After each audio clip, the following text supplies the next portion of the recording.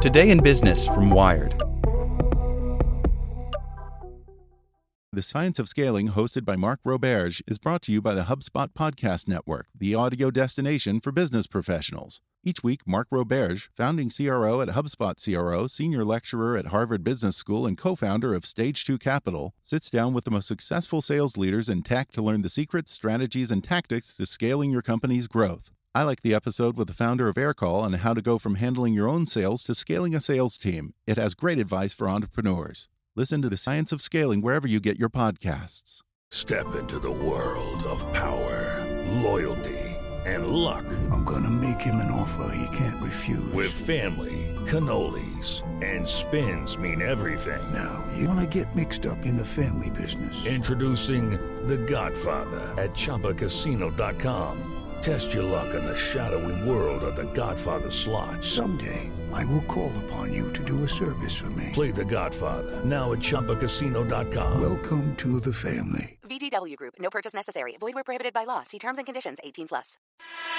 Hey there, this is the spoken edition of Wired. Quantum computing is real, but it's also hard. So hard that only a few developers, usually trained in quantum physics, advanced mathematics, or most likely both, can actually work with the few quantum computers that exist. Now, D-Wave, the Canadian company behind the quantum computer that Google and NASA have been testing since 2013, wants to make quantum computing a bit easier through the power of open-source software. Traditional computers store information in bits, which can represent either a 1 or a 0. Quantum computing takes advantage of quantum particles in a strange state called superposition, meaning that the particle is spinning in two directions at once. Researchers have learned to take advantage of these particles to create what they call qubits, which can represent both a 1 and a 0 at the same time. By stringing qubits together, companies like D-Wave hope to create computers that are exponentially faster than today's machines. IBM demonstrated a working quantum computer in 2000 and continues to improve on its technology. Google is working on its own quantum computer and also teamed up with NASA to test D-Wave's system in 2013. Lockheed Martin and the Los Alamos National Laboratory are also working with D-Wave machines. But today's quantum computers still aren't practical for most real-world applications. Qubits are fragile and can be easily knocked out of the superposition state. Meanwhile, quantum computers are extremely difficult to program today because they require highly specialized knowledge. D-Wave is driving the hardware forward, says D-Wave International President Bo Ould. But we need more smart people thinking about applications and another set thinking about software tools. That's where the company's new software tool, CubeSolve, comes in. CubeSolve is designed to help developers program D-Wave machines without needing a background in quantum physics. A few of D-Wave's partners are already using the tool, but today the company released CubeSolve as open source, meaning anyone will be able to freely share and modify the software. Not everyone in the computer science community realizes the potential impact of quantum computing, says Fred Glover, a mathematician at the University of Colorado, Boulder, who has been working with CubeSolve. CubeSolve offers a tool that can make this impact graphically visible by getting researchers and practitioners involved in charting the future directions of quantum computing developments. CubeSolve joins a small but growing pool of tools for would-be quantum computer programmers. Last year, Scott Packin of Los Alamos National Laboratory and one of CubeSolve's first users released another free tool called QMASM, which also eases the burden of writing code for D-Wave machines by freeing developers from having to worry about addressing the underlying hardware. The goal, Ould says, is to kickstart a quantum computing software tools ecosystem and foster a community of developers working on quantum computing problems. In recent years, open-source software has been the best way to build communities of both independent developers and big corporate contributors. Of course, to actually run the software you create with these tools, you'll need access to one of the very few existing D-Wave machines.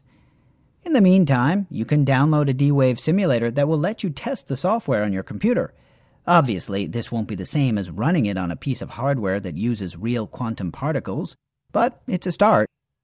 The beautiful relationship between physics and jazz. Last year, IBM launched a cloud-based service that enables people to run their own programs on the company's quantum computer. But at least for the moment, CubeSolve and QMASMA will only be useful for creating applications for D-Wave's hardware. D-Wave's machines take a radically different approach to computing than traditional computers, or even other quantum computing prototypes. While most computers, ranging from your smartphone to IBM's quantum computer, are general purpose, meaning they can be programmed to solve all sorts of problems, D-Wave's machines are designed for a single purpose, solving optimization problems. The classic example is known as the traveling salesman problem, calculating the shortest route that passes through a list of specific locations. In the early days, critics wondered whether D-Wave's expensive machines were even quantum computers at all, but most researchers now seem to agree that the machines do exhibit quantum behavior. There are very few doubts left that there are indeed quantum effects at work and that they play a meaningful computational role. University of Southern California researcher Daniel Lidar told us in 2015 after Google and NASA released a research paper detailing some of their work with the D-Wave. The big question now is whether D-Waves are actually any faster than traditional computers, and if its unique approach is better than that taken by IBM and other researchers. Pakin says his team are believers in D-Wave's potential, even though they admit its systems might not yet offer performance improvements except in very narrow cases. He also explains that D-Wave's computers don't necessarily provide the most efficient answers to an optimization problem, or even a correct one. Instead, the idea is to provide solutions that are probably good, if not perfect solutions, and to do it very quickly.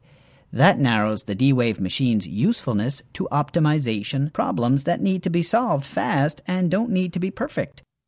That could include many artificial intelligence applications.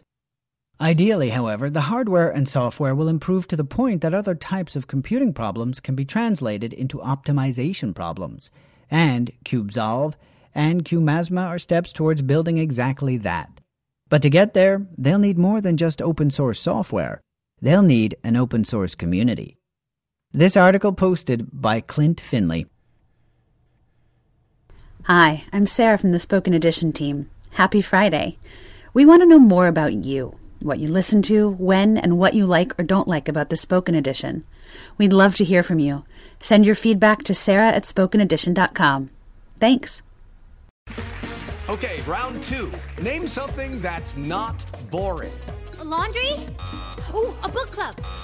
Computer solitaire, huh? Ah, sorry, we were looking for Chumba Casino. That's right, ChumbaCasino.com has over 100 casino-style games. Join today and play for free for your chance to redeem some serious prizes. ChumbaCasino.com. No purchase necessary. Void where prohibited by law. 18+ terms and conditions apply. See website for details.